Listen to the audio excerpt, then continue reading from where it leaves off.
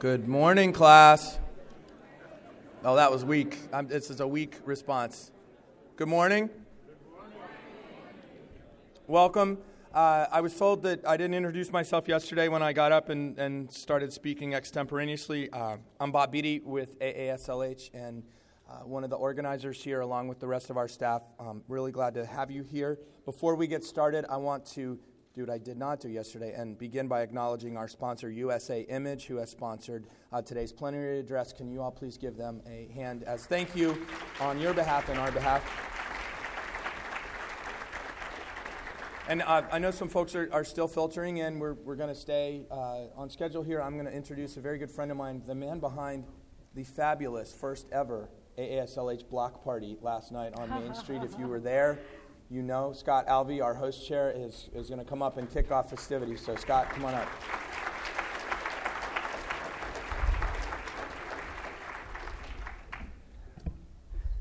So I'm glad to know I'm not the only one that didn't introduce myself. And where's my herald of trumpets like I had yesterday? All right. Well, welcome. So are you guys enjoying Kentucky so far? Awesome. Speaking of last night's event, I wanted to make sure we thank Brown-Forman for their support of the evening event, as well as Jody Lewis of the Fraser History Museum, Colleen Wilson of the Sons of the American Revolution, and Ann Jewell of the Louisville Slugger Museum for being such wonderful hosts last night. And also to Carol Ely of Locust Grove, the Louisville CVB, and the whole crew of the Bell of Louisville for Wednesday night's event. So if you can give them a round of applause and for all the work they've done. I'd also like to take the opportunity to recognize our host committee that represented 16 organizations of Kentucky and Southern Indiana. I know a lot of you guys are here this morning. I can't tell you how much I appreciate all the work and the dedication that they put in over the last 2.5 years to make today possible.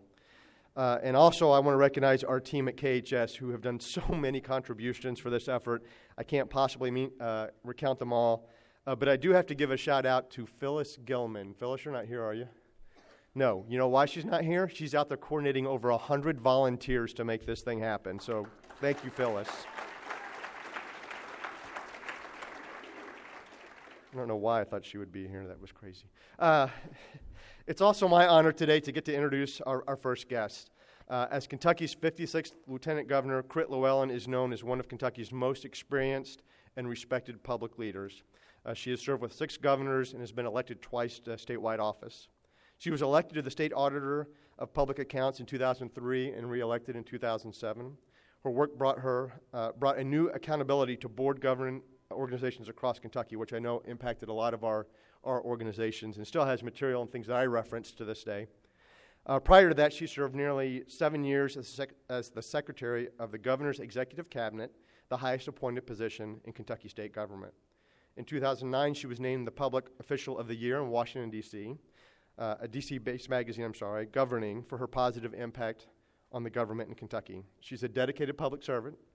She likes to make a difference, and she knows and believes that understanding of our history is key to guiding our change. Her mother was a curator of the Kentucky Historical Society, so she's a friend of ours, and we love that. And she's also spent a lot of time at the old state capitol because of that. So I want to introduce our Lieutenant Governor, Crit Llewellyn.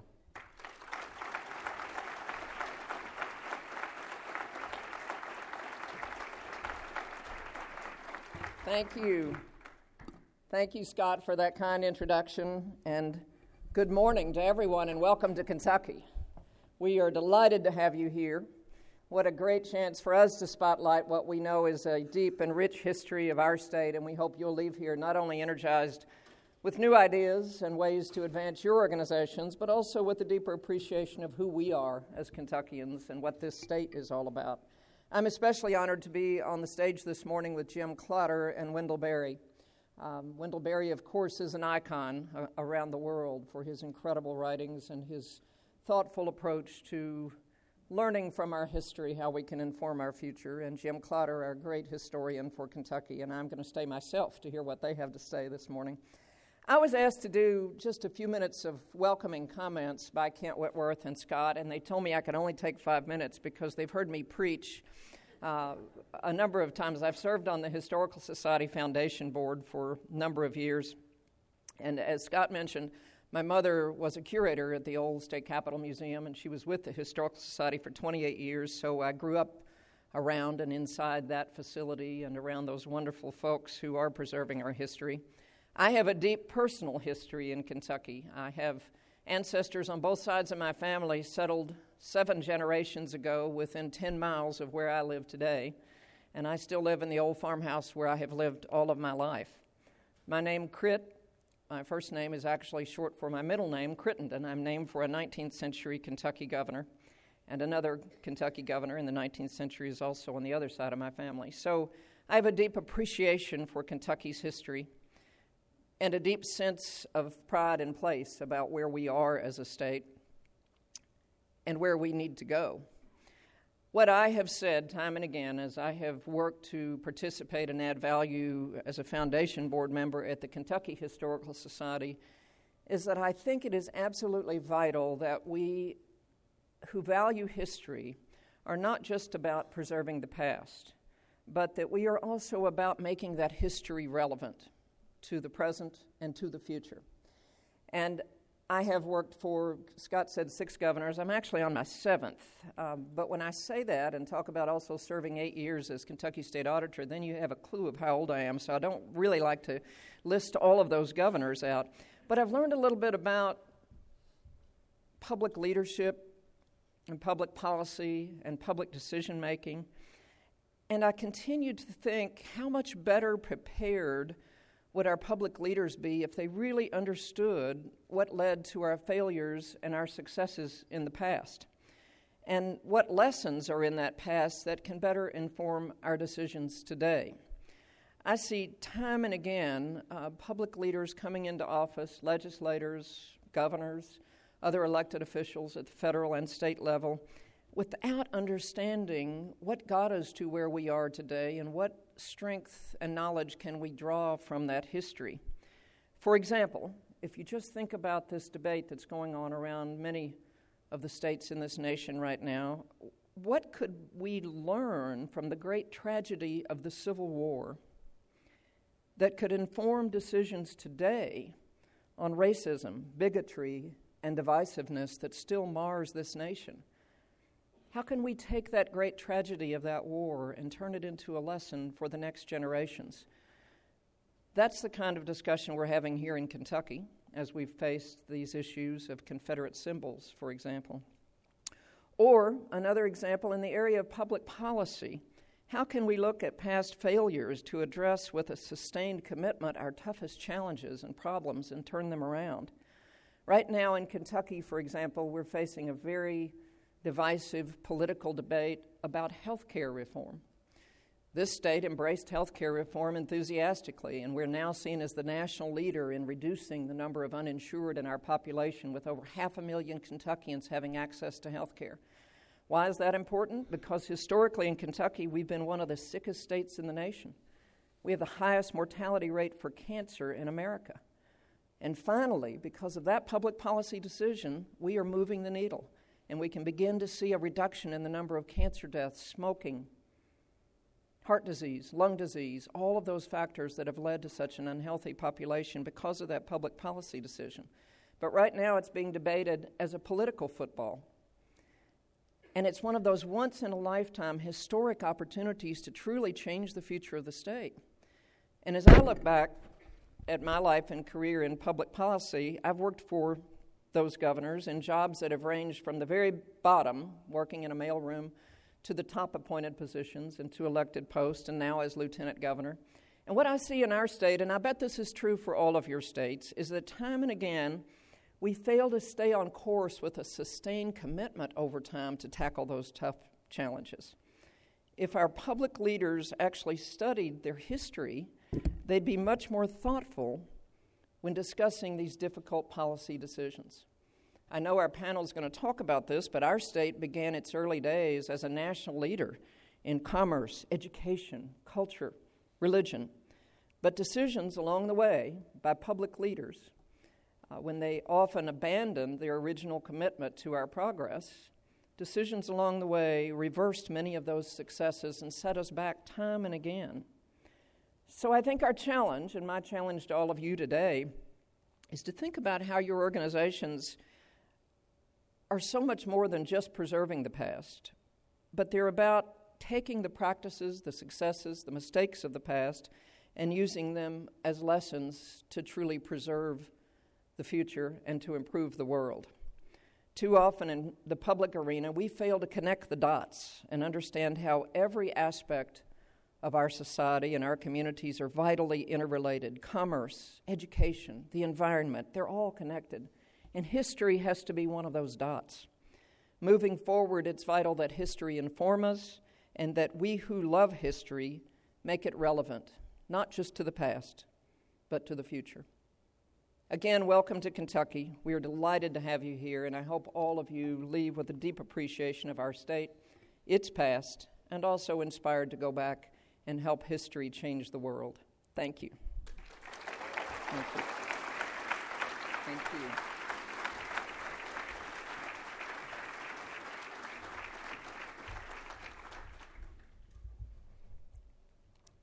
It's also my pleasure to introduce our moderator for today's plenary session.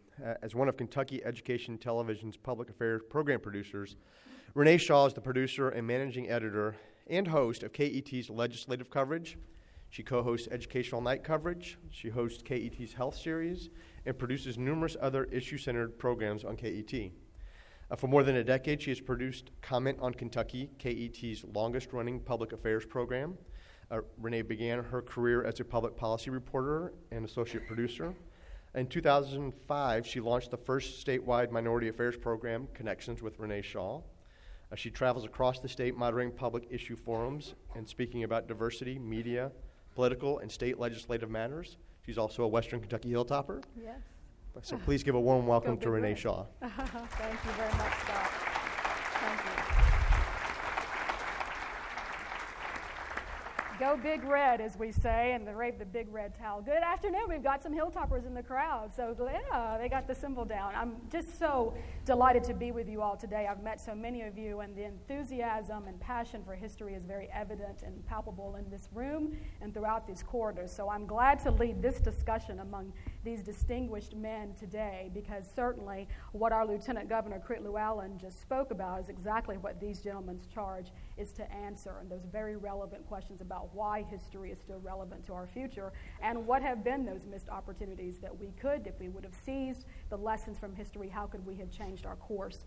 So to introduce you to our panel, which really needs no introduction, but I will do it as a formality, Mr. Wendell Berry. He's an author, he's a Kentucky treasure, famous for his writings on nature and ecology. He was born in Henry County, and he taught at Stanford University, Georgetown College, Newark University, University of Cincinnati, Bucknell University, and his alma mater, the University of Kentucky. He has authored more than 50 works on fiction, nonfiction, and poetry, and he has been the recipient of numerous awards and honors. Among them, he was recently awarded the National Humanities Medal in 2010 by President Barack Obama, and he gave the 2012 Jefferson Lecture at the Kennedy Center in Washington, D.C. Please give a hearty welcome of applause to Mr. Wendell Berry.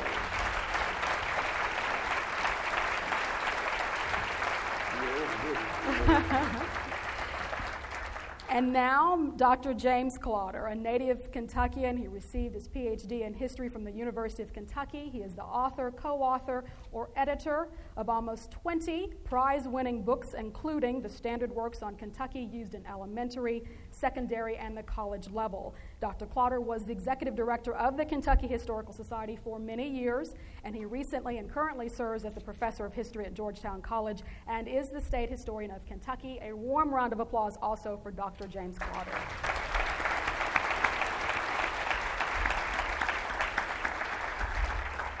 And before I go any further, there is another Kentucky treasure in the room with us today, and she is the spouse of the late Dr. Thomas Clark.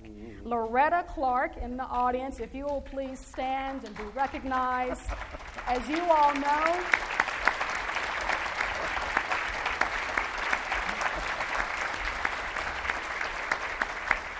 she is a high ambassador for history for Kentucky, and we are so very blessed to have her in our state. The legacy of Dr. Clark continues, and certainly she does that for him and for us. So thank you, Mrs. Clark, for being here today. It's our pleasure to be in the same room with you. I'm starstruck up here, folks, because we have such good talent, and we're going to get things going right now. We want to give a chance for you all to ask a few questions a little later on in the program, and I'll make a cue for you to make your way to the 2 microphones in the room. Dr. Klotter, I'll start with you first. As our Lieutenant Governor Crit Llewellyn pointed out before, that, and as you have said, that the guideposts of history inform our present-day perspectives and actions.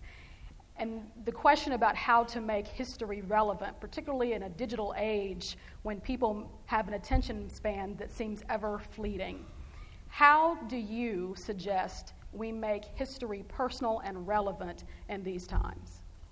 I think one way to do it is to simply make sure that history is something that people can understand out there. For instance, I'm talking to groups, I talk about my students go to class, they follow a certain route there.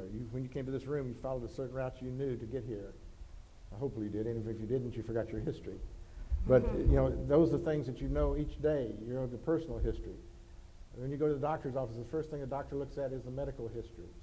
First thing a lawyer does when they're doing law is their case studies. Even McDonald's and their god-awful McRibs, when they're doing studies on those, they find out whether or not those sell or not. Those are all part of daily history. But history is important in a lot of other ways. I try to make it personal to people. For instance, we talk about history as being examples and heroes. We also talk about history as, we can't operate without a history because otherwise we're operating in a vacuum. There's a movie, I can't remember the name of it, but it's about a man who goes to sleep at night and he forgets everything he knows. When he wakes up the next morning, he doesn't know anything that he knew the day before. So how does he deal with that? He has a tape recorder. At the end of the day, he tape records everything he knows about himself. He says, I'm Jim Klotter. I live in Lexington, Kentucky. I teach at Georgetown College. My Camry's outside and parked in the street because he doesn't know where his car is. Things like that. And then he puts a note on it that says, play me. So when he wakes up the next day, he plays his tape recorder and it tells him his history that he knows at that page. Each day he adds to that history. Our history is our tape recorder of America, of our individual lives. I try to put those kind of words together and stress that to people. The history is not something we do in a vacuum. We're part of everything that we do every day. It gives us a sense of identity, but it really promotes understanding of other cultures. You say if you go to a foreign country, when you come back to your own country, you never look at things the same way again. Well, that's like history. If you go back into history, you look at people of the past. You learn about them. You're reading their mail. You may know more about them than anybody else in the world does because you know what people are saying about them that they didn't even know that. And when you do that, then you can kind of understand what they saw and what their lives were like. But I think when you do that, you also come back to our present time and you know better about that time and you see things through a different light that way. You're more understanding of diversity, more understanding of conflict, more understanding about things that teach empathy in a sense like that. So, and you develop critical skills, of course, and you can talk about those, the critical skills of knowledge of history, how to write, how to learn, how to see things objectively. But more than that, and crucial, and I'll conclude with this, otherwise Mr. Berry will probably start hitting me on this corner over here, but is the perspective of history. To me, that's the whole thing, the context it gives us. I spoke to the legislature a couple of years ago on their ethics committees. Every legislator was there, and I spoke about, first of all, the scandals of history, what not to do for the legislature. They seem to enjoy that. And I also then talked the next day about leadership and lost opportunities, what to do, and tried to put that in a context, again, that they could understand. And now the context didn't seem to work too well because the legislative session didn't pass a lot of bills that were particularly enlightening. But still, those are the kind of things we need to do is to talk to the legislature and give you a standing ovation afterwards because they hadn't heard these kind of things before.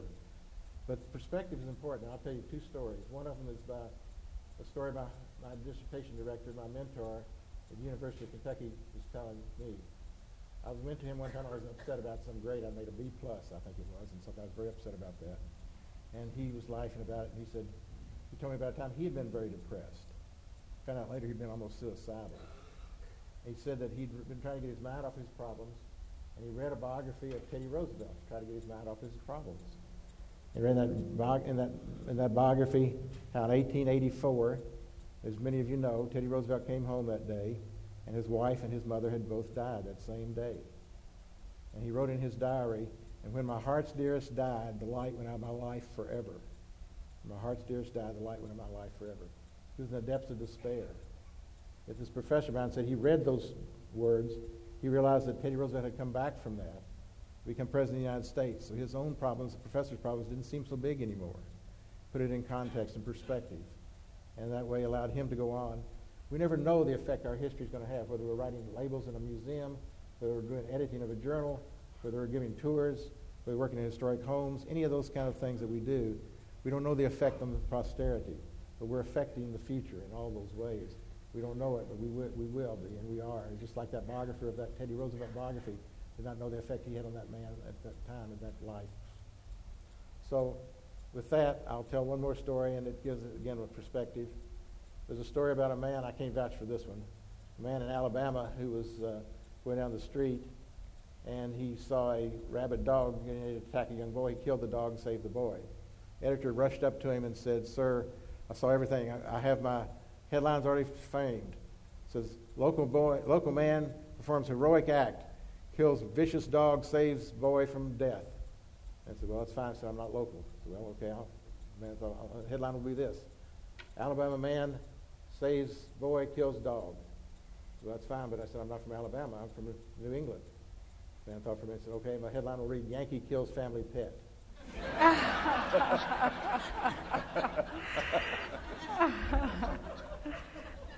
So it's all about perspective. Yes. Yeah. And history, to me, that's the thing we have to stress, is the perspective that history can give us and the importance that it has for our lives and all of us, whether it's in our community, in our state, our nation, or our world. Yeah. Thank you, Dr. Klotter.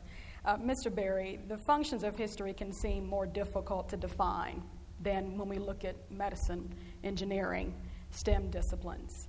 They're less tangible, they're less immediate. You're a gentleman who studies history every day, and you are walking history in many ways.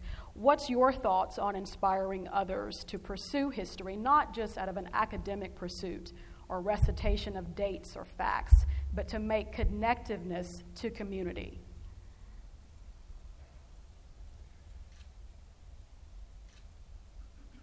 Well, I liked listening to our Lieutenant Governor a while ago. She has a gift for applied intelligence, which is more rare than it ought to be. But she also spoke consciously all through her remarks in the context of history. And this is something much needed, well, in our state, for example. We've been here, about 240 years, haven't we? Something like that. Yeah, 240 years. That's good enough.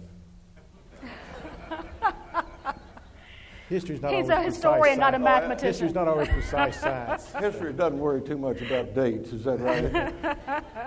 I wish somebody told my teachers. Anyway, there are a lot more people here now than there were 200 years ago. A lot more problems, but there's also a lot less than there was here 200 years ago. A lot less topsoil, less timber,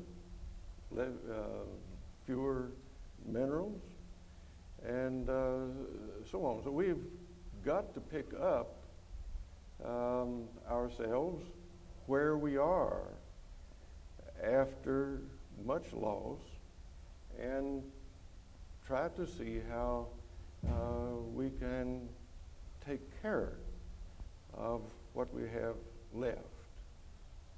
This is a tragic situation in a way, and takes some courage to face it. But knowing that history makes it a part of honesty to speak from that knowledge. It's very hard for me to forget it because I live where I've always lived. Well, it's a revelation to me to know now that I have lived in history. Mm-hmm. And have seen a lot of change, but I live where I've always lived, and like our lieutenant governor, I've lived where my family has lived almost from the beginning, a long time. And if I walk in the woods now, I walk across cropland erosion, the old marks. I'm always reminded of that. And to try to speak responsibly from that knowledge is a lifetime's work. Mr. Berry, this past week there was a piece that you wrote, a very eloquent piece about racism and our president, and I'll let you talk about that. But along with the other reason why Kentucky's been in the news lately, and we're not going to talk about that here, what I do want to bring up is all across this country, particularly in the South, there's a lot of discussion about the Confederate dead and symbols and monuments in their honor. Some view those flags and those monuments as enduring symbols of white supremacy, and others say they have their rightful place in history, even on public grounds. I want you to make that connection between our discourse about Confederate symbols and your piece about President Barack Obama. In that piece about the very subtle racism that we have evolved into, and I would think the more subtle, the more dangerous, I quoted, without attribution, my brother. A little flurry of attention to the statue of Jefferson Davis in the state capitol several years ago, and we were talking about it on the telephone, and my brother said, "You can't improve your history by hiding the evidence."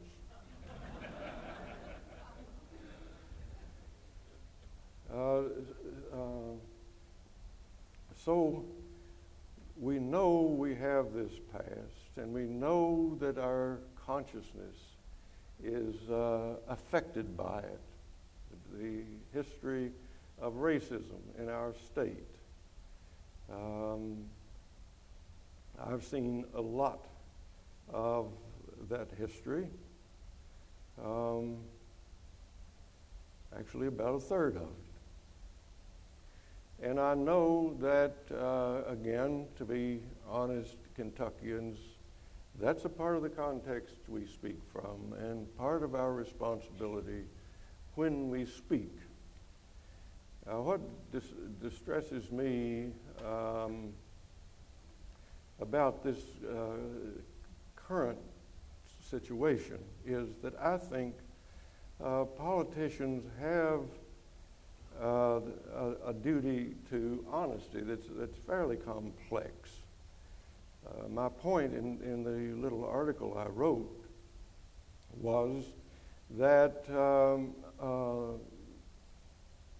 the complete opposition to the president and everything he does is not politics.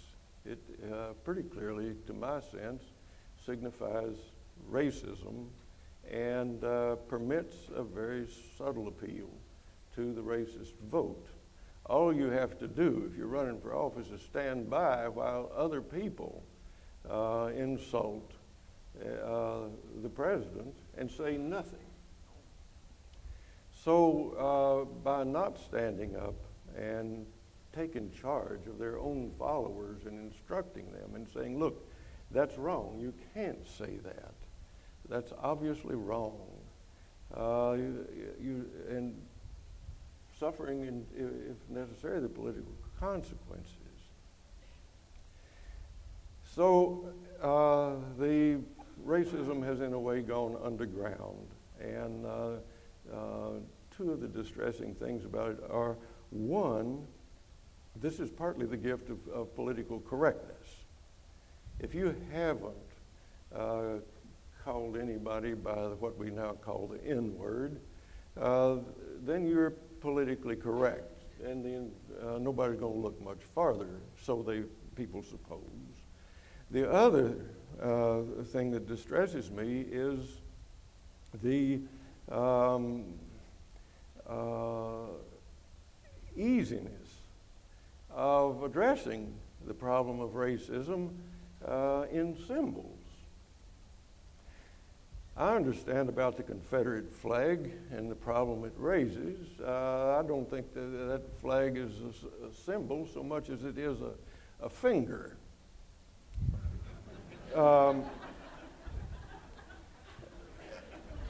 And it's rather negligible. I think after the South was defeated in the Civil War, all it had left was spite, and it understands how to use symbols in a spiteful way.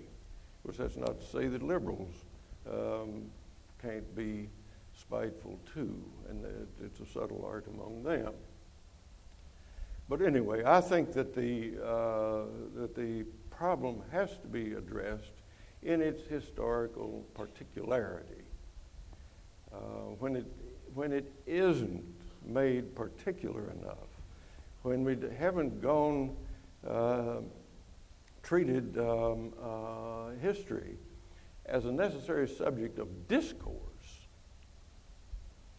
then it's easy to deal in symbols, it's easy to deal in generalities, but what we lose then is the sense of the humanity that's involved. So there's a kind of drift that occurs. White people drift toward the stereotype of the white races. Black people drift toward the stereotype of the black victim or the black sponger off the system or whatever the stereotype is. My own experience of racism suggests to me that if you put your mind to it and think about it, the stereotypes very quickly quit working. I grew up in under the old regime of segregated schools and so on, but the stereotypes are really pretty useless in my attempts to deal with that, because although we were segregated and the formalities were observed, the two races knew each other as neighbors, enemies, friends, whatever. But when I think back to my childhood, I'm really kind of impressed with the number of black people I knew by name and by character, and I still remember them that way. Nearly all of them are gone now into the industrial cities and so on.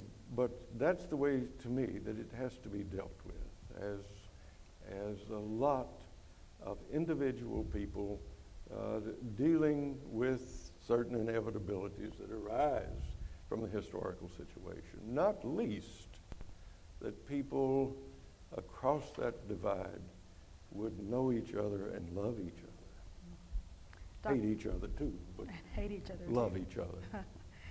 Dr. Klotter. You know, historians are trained to look at things dispassionately, which is both a good and bad thing. You know, we're trained to look at both sides of the issue. Sometimes, though, that's not the best approach. But let me explain a little bit on that, what I mean by Henry Clay, the guy I'm writing about, was a great compromiser. He believed the compromise was important on everything except one thing, that was the issue of union. He'd compromise on slavery, anything else except to make sure the union was stayed together. Abraham Lincoln, who called Clay his beau ideal of a statesman, believed in much of the same thing that Clay did. But when it came down to one issue, the issue of slavery, he thought that was not a time to compromise. If there's some issues that are too strong, you cannot compromise on.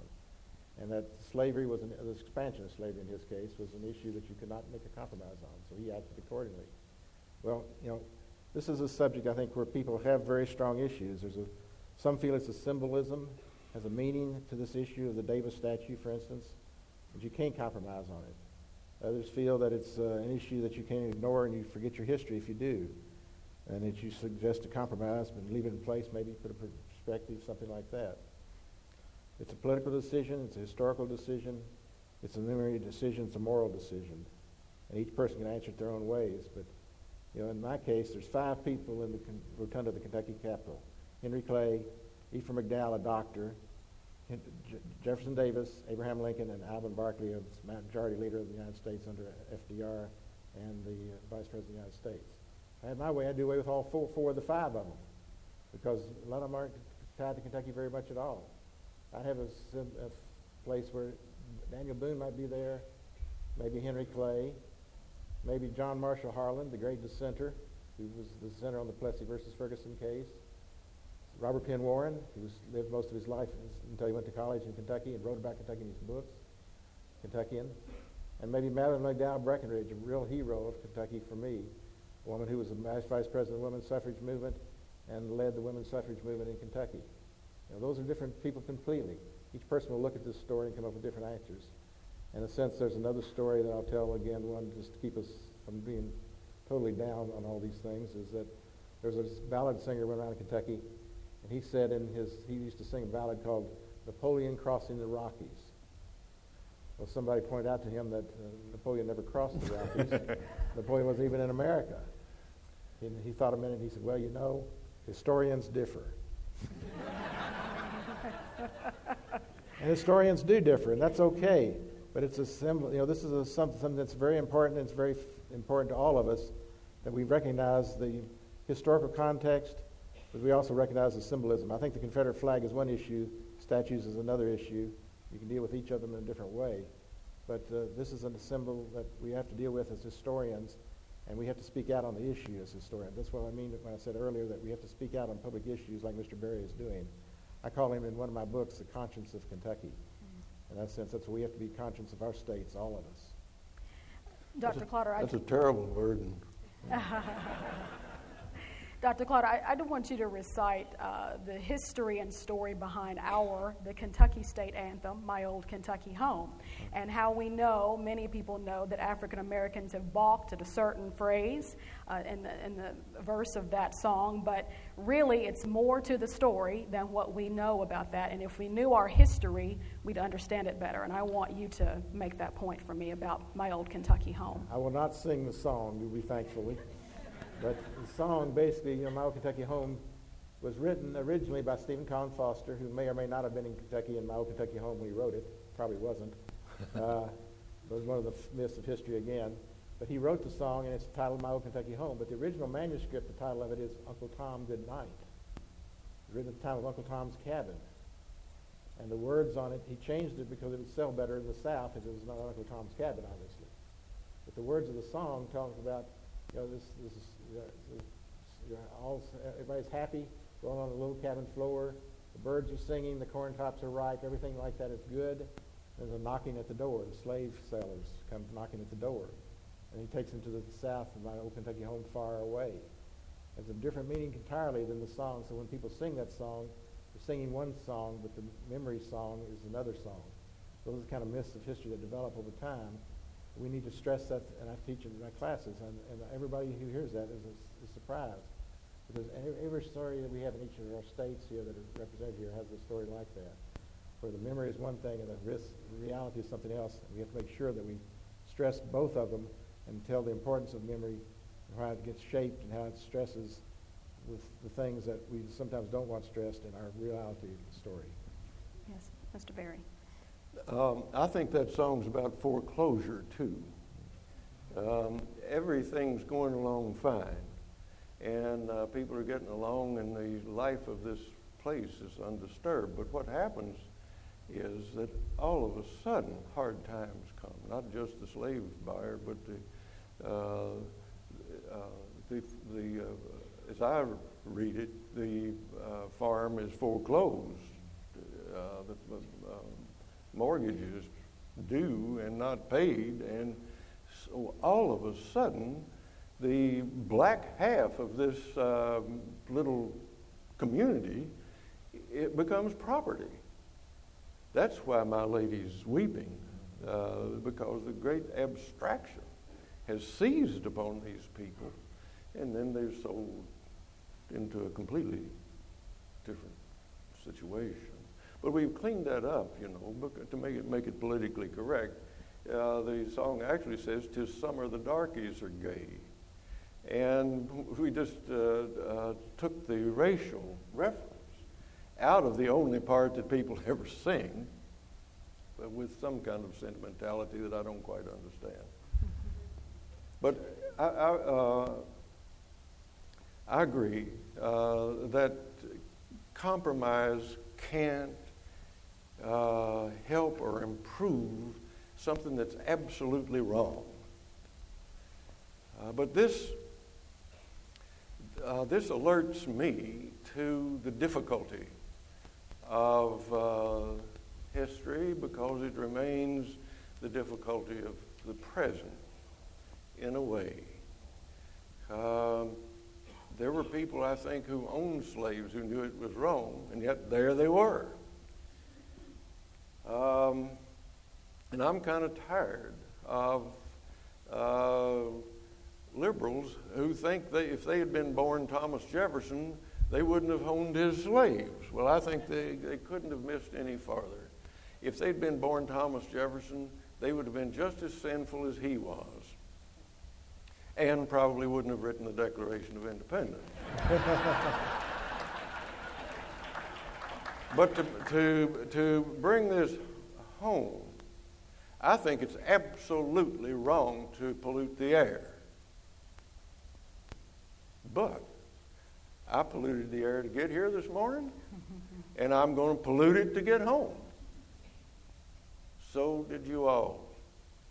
I think that our descendants will hold air pollution against us the same way we hold slavery against our ancestors now. Of course, we got more pollution than just air pollution. We got water pollution, and so on. This is the age, in other words, of the original sin, round 2. So this, to me, changes the necessary approach. This makes an approach to history.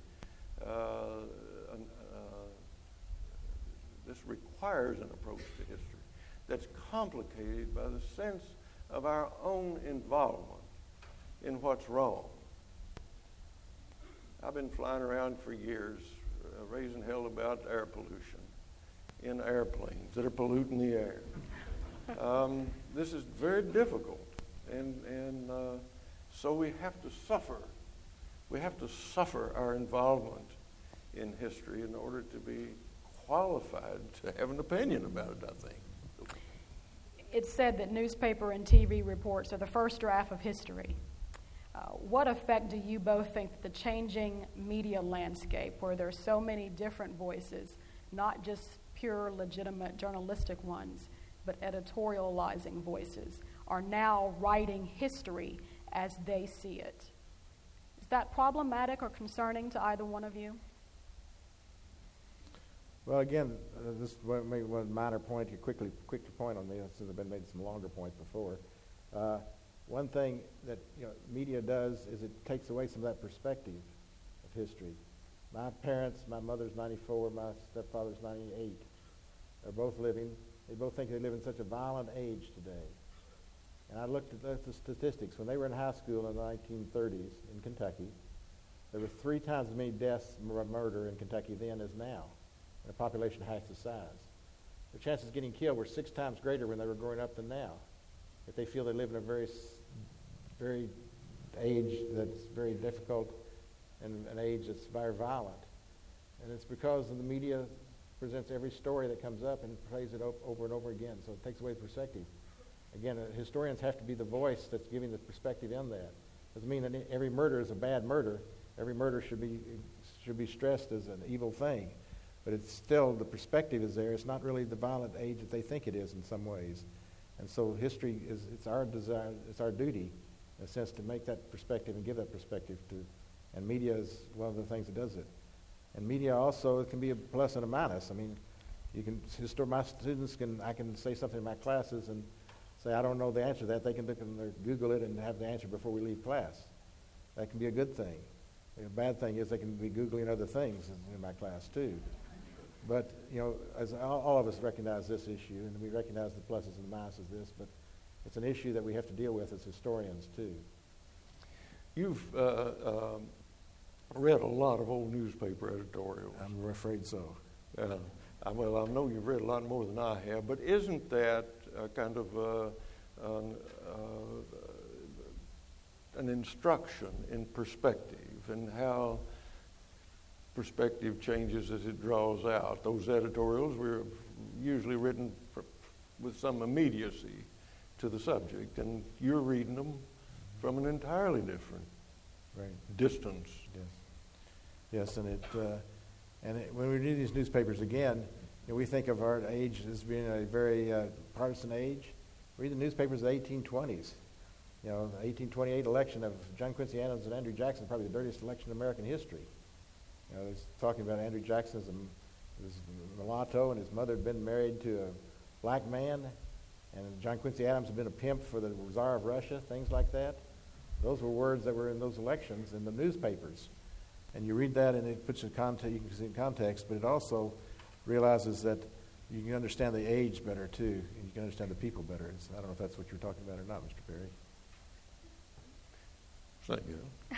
Sounds good to him, right? Sure, that's what I mean. But you read all that anger and that, and you see it damped down by time. Yes. That it's not possible to say the same things now about that. Right. I want you each to talk a little bit about lost opportunities. Dr. Klotter, you've written about that when it comes to Kentucky history. Had policymakers, as Lieutenant Governor Crit Llewellyn said earlier, actually followed the lessons of history, they may have made different decisions. On a national scale, can you see that playing out as well, the ignorance of history and how where we are now is being affected by that? Well, I think any of us here can look at a lost opportunity in the past that we can say, had I been there and I had done that, I would have changed the history of that. Just think of all the things that have happened that we've done in the past. The lost opportunities can be little ones, can be big ones, but they all have an effect on the history. In Kentucky, for instance, just an example, the first Constitution of the state, they voted on whether to have slavery in the Constitution. The vote was 26 to 16. Change of 6 votes would have made the difference, and slavery would have been done away with in Kentucky instead of they kept Kentucky slavery. Individuals make a difference in history. Same thing happens throughout your own state's history. You can each point to lost opportunities. Those opportunities are important to us to look at because they tell us what we could have done. And the better part of our nature, what we could have, is part of humanity. We're all part of the human condition. We're all on this earth together. And we all sometimes forget that, and we kind of think of ourselves as us versus them. But it's not that, and we have to work together to make sure that people understand that, I think, again.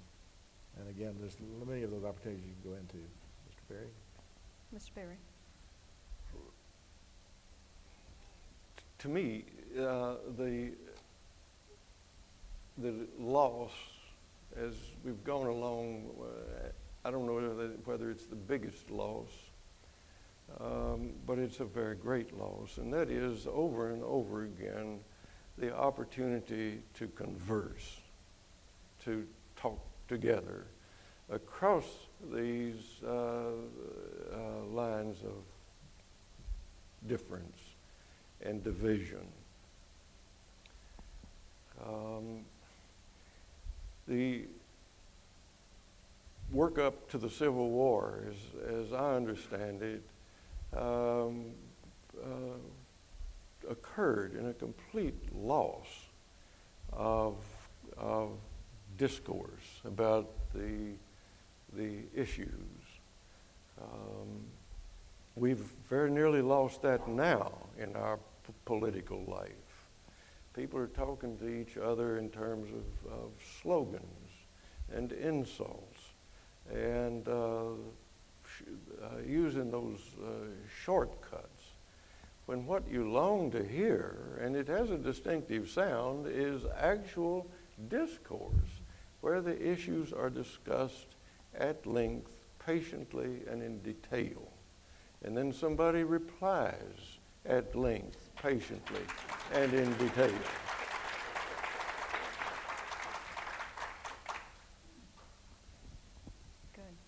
Let's talk a little bit about the importance of state and local history. Dr. Klotter, I'll have you start with that. And we'll ask if you have any questions, if you'd like to start lining up at the mics you see in the room. We'll take as many questions as we can in the short time we have remaining.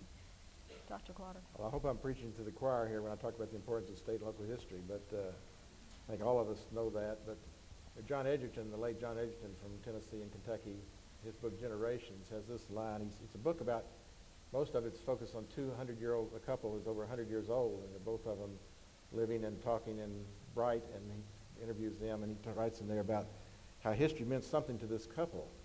He writes, "It was a concrete and personal thing, a continuous story in which they and their forebears and their descendants were directly involved. In their eyes, it bound past to the present, the distant to the near at hand, made unknown people important, ordinary places extraordinary, common things significant. History gave meaning and continuity to their lives." And in a sense, that's what our history is all about in a state and local level. Somebody said, what is all politics is personal, something that is local? Well, all history is local too. It starts there, and it goes from there. But state and local history gives us a sense of identity because we're born into a certain class, a certain culture, a certain state, a certain region, a certain community. And this helps us understand who we are in a sense. And I'll close with one more quote. They say that if you steal from one person, you're a plagiarist. If you steal from many people, you're doing research. So this is my research. Somebody said that a house is never still in darkness to those who listen intently. There's a whispering in distant chambers. An unearthly hand presses a snip of the window. The latch rises. Ghosts were created when the first person woke in the night. Historians live with these ghosts of the past. And we can tell their stories, help our stories come alive, make us understand the past, and help us understand the present. There's a sense of knowledge, a sense of complexity. But also more than that, I think it was Gerda Lerner who said that when we write history, we're resurrecting the dead and letting their voices speak again, letting the voiceless sometimes speak for the very first time. I think that's what the importance of state and local history is, that we let the voiceless speak. We can let all the people speak again once more time. Mr. Berry. Well, yes, I heartily concur that all history is if not initially, at least ultimately local, because the great forces are released and they come down on places. So the history of Kentucky in the Civil War seems to me to be a very good example of this. That Kentucky was supposedly neutral. It tried for that, and of course people were sucked in to both sides. My little town of Port Royal one day almost had the Battle of Port Royal because two bands of recruits, Confederate and Federal, drilled together on the same day. It nearly came to a fight. These were people who knew each other, who hated each other, then not as stereotypes, but as themselves. And the lines get, to my sense, horribly snarled in this state during that time. There were the formal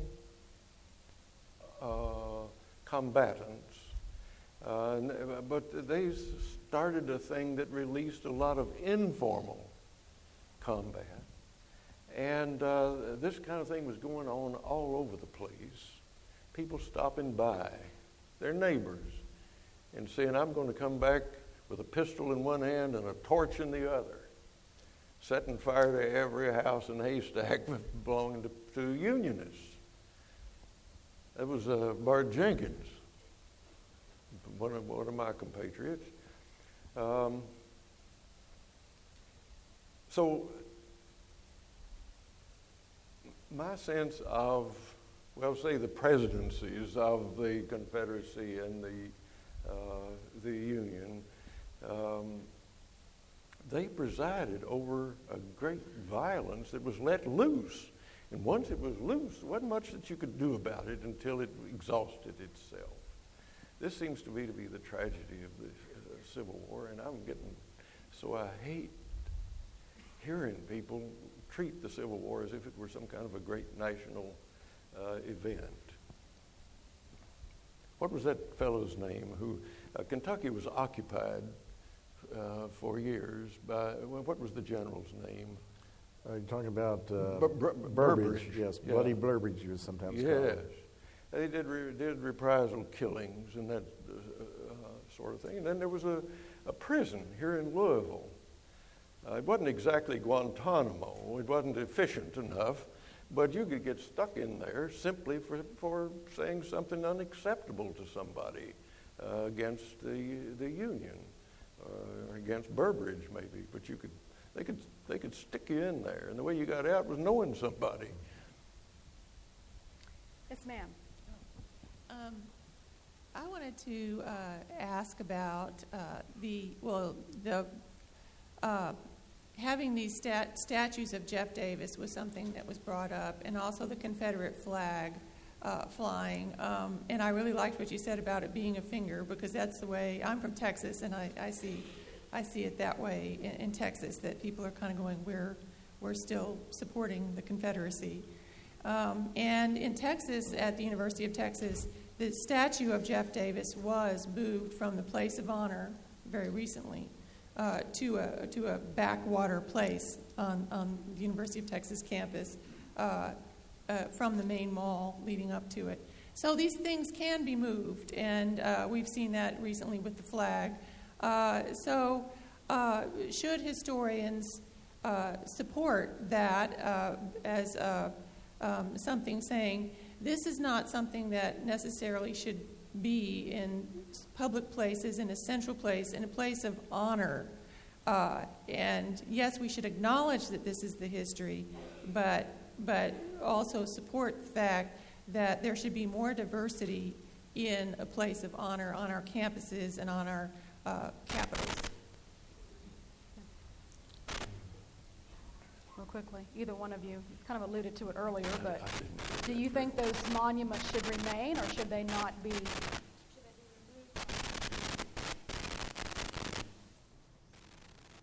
Problem with wars is that they don't end. And we've still got the Civil War. And we're dealing with, I don't know how consciously, a kind of resolve among the Southerners that they to defy, to continue to defy. You say, well, you've beaten us, you've killed us, but you haven't changed us. So I don't know. If those symbols disappear from public spaces, there certainly is an argument for that. But there's something that you can't stop about that, too. If they disappear only because some people want them to disappear. And so the resentment goes back among the people who wanted them to appear. And it festers, and it breaks out again somewhere else down the line.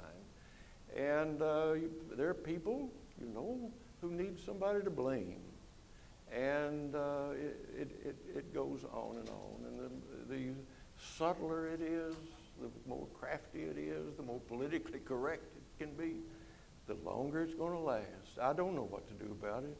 I really don't know what to do about it. If it were up to me, I'd say, yes, if this is an object of contention, let us have peace. Let's get rid of it. That costs me nothing. But there's somebody else involved, maybe more dangerous than I am, who says, well, look, this has cost me a lot. And how do you stop that from happening? Well, if you agree that you can't compromise on absolutes, rights and wrongs, that's fine. But I think the next thing that has to be done, and maybe this ought to be said in a discussion of history, the people on one side need to be able to imagine the people on the other side. White people most certainly need to know what it would be like to be a black person before the Civil War, to be Uncle Tom sold south, or a black person now. But then, of course, we need to say the other thing.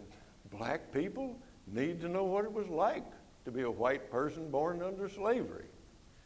And perhaps need to imagine what that has cost white people over the long haul, to deaden whatever they had to deaden them in themselves to own another person. But you see, this leads always to conversation, to particular talk. You can't just juggle symbols. We've turned coal into a symbol in this state. We've turned Barack Obama. People in this state are still running against Obama. He ain't even in the race.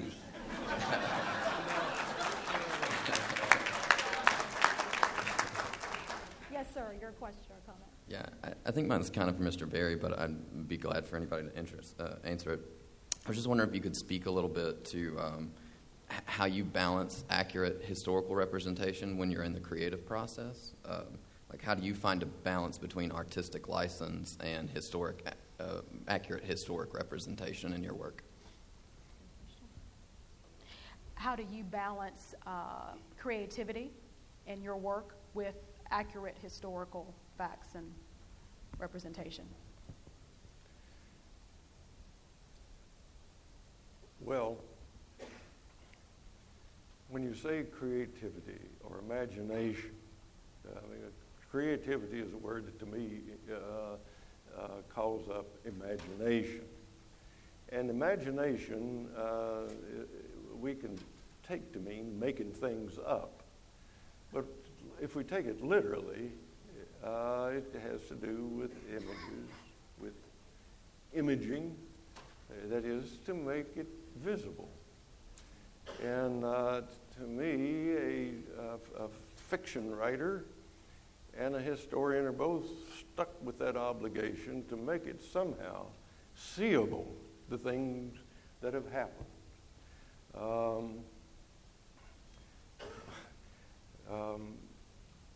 Maybe a fiction writer has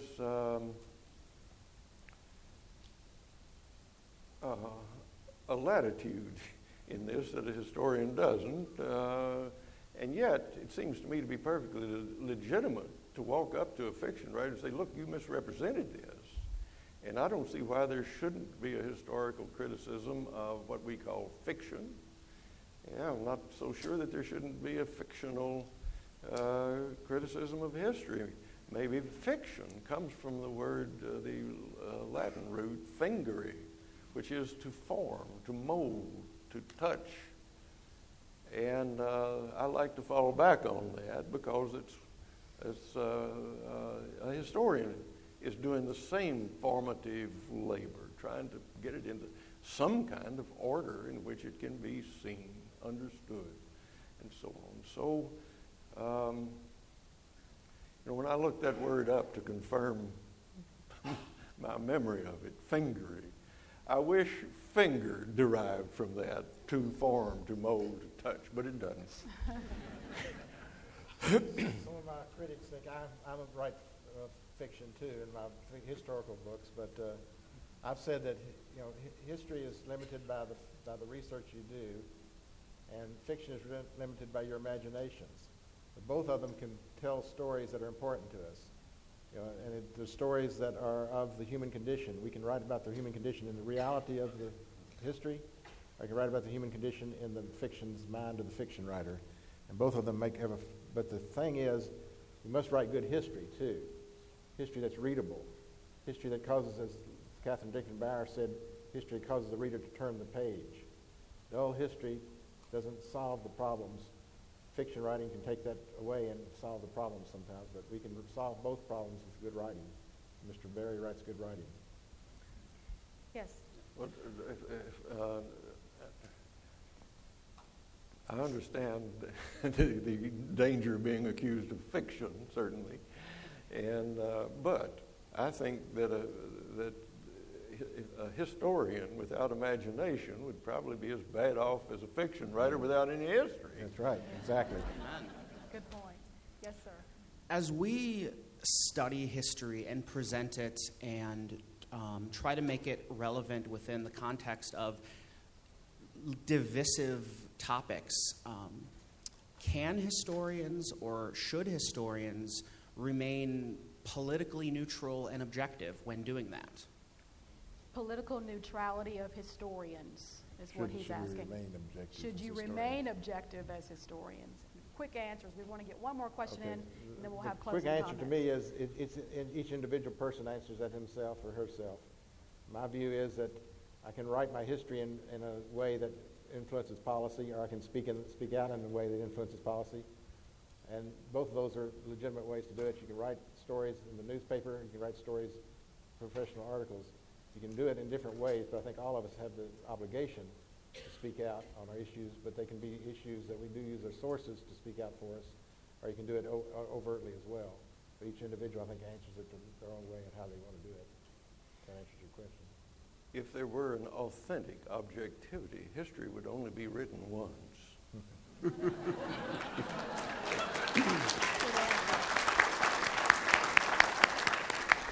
My friend Wes Jackson, who is a scientist, says he wants people to be objective, but he wants them to be objective in the right way. Yes, ma'am. Final question, I'm afraid. All right. Numerous politicians recently have made extremely racist, sexist, and xenophobic comments that have received an uncomfortable amount of support. In this socially divisive political climate, what do you think the role of the historian should entail in keeping these comments and political trends in historical perspective? So historical perspective of xenophobic, homophobic, racist, sexist comments that are going on and by politicians themselves. I think it's we have to speak out. If there's something that we see that's not correct and historically correct, we have to speak out on that issue because that's what we are. We're historians. Again, your viewpoint may affect what you write, but if we look at this the material, and we see that somebody's talking about the Civil War and they don't talk about slavery, we have to talk about slavery in the beginning of the Civil War. If we don't, then we're taking away from ourselves and our tasks and our jobs and our lives and what we are as people. We don't speak out on issues like that. Anything you'd like to add? Because I want to give you all a chance to read a little bit before we make some final comments. I don't think I need to add anything to that. Quick answer if you have something, Mr. Berry. You have anything you'd like to add to that? If not, I want you to read for us. No, I don't. We'll have Dr. Klotter go first, and as we do our final comments, we're going to have them do a little storytelling, which is what they do best. This is a book I did called Kentucky Justice, Southern Honor, American Manhood, and it deals with a judge, Richard Reed, who was horsewhipped in another attorney's office for writing an opinion that the attorney thought infected and attacked his honor. Reed, after that, was urged by a lot of people to kill this assailant because the code of honor said he could do that. He'd shoot him in the back of the shotgun and get away with it, literally. But he didn't do that. He said as a judge, he would let the course of the law follow its route. He would also, as a Christian gentleman, he wanted to follow the law of revenge. So then one day he gets a pistol, and after that tragedy follows. You have to read the books of what the tragedy is. But here's what I wrote at the end of the book. This is not a spoiler alert, so. In his time, Reed should have been at his personal summit, for he had climbed the high mountains of his fears and physical problems. But then after the caning, he had peered out and seen even higher challenges now before him. When he looked at the faces of the people in his America, he saw revealed back to him parts of his own tortured soul. He had lived for the law and died for it.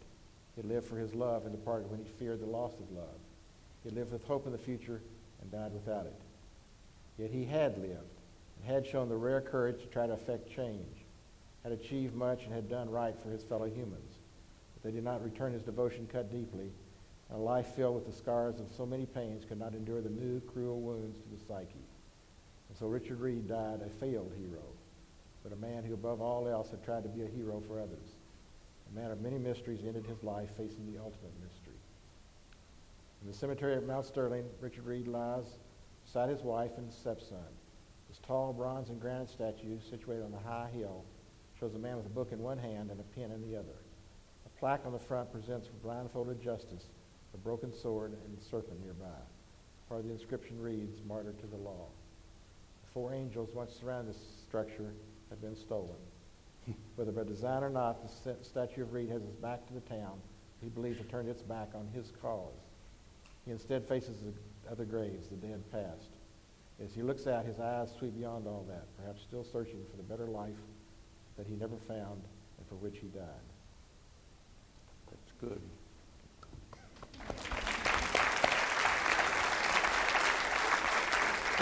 It's complex enough. Did Wendell Berry just say that was cool? Did you just say No. Oh, I thought you said that was I said cool. that's good. That's good. I'm sorry. You're like me. You don't understand don't- anything but vowels.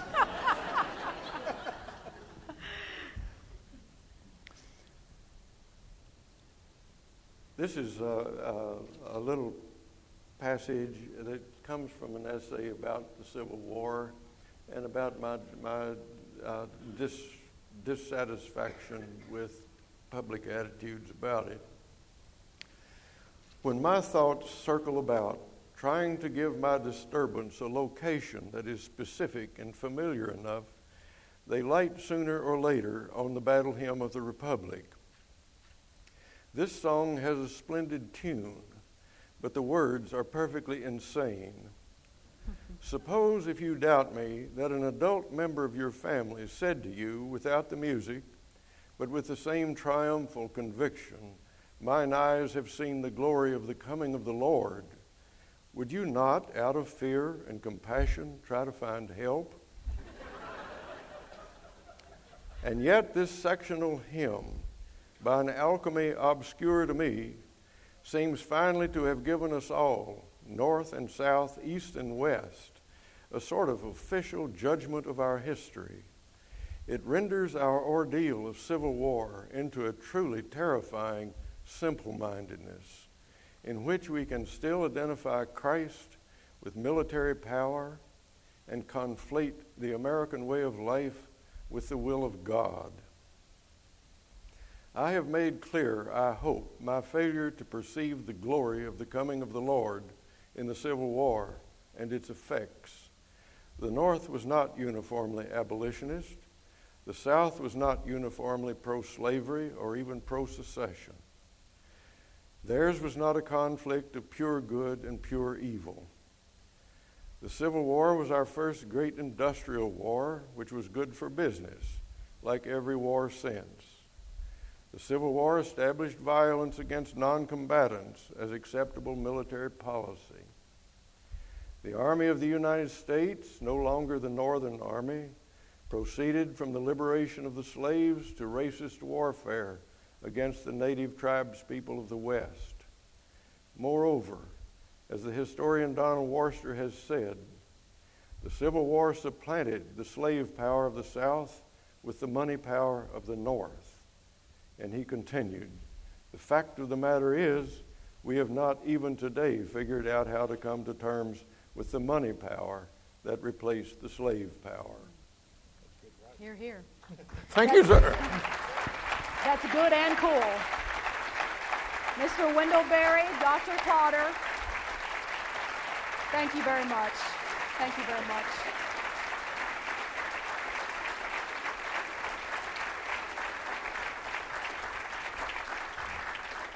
And they will be available to sign books. You can purchase books and sign them right outside these doors. So please take the opportunity to do so. And thank you all very much for your attention today. Another round of applause for these wonderful gentlemen.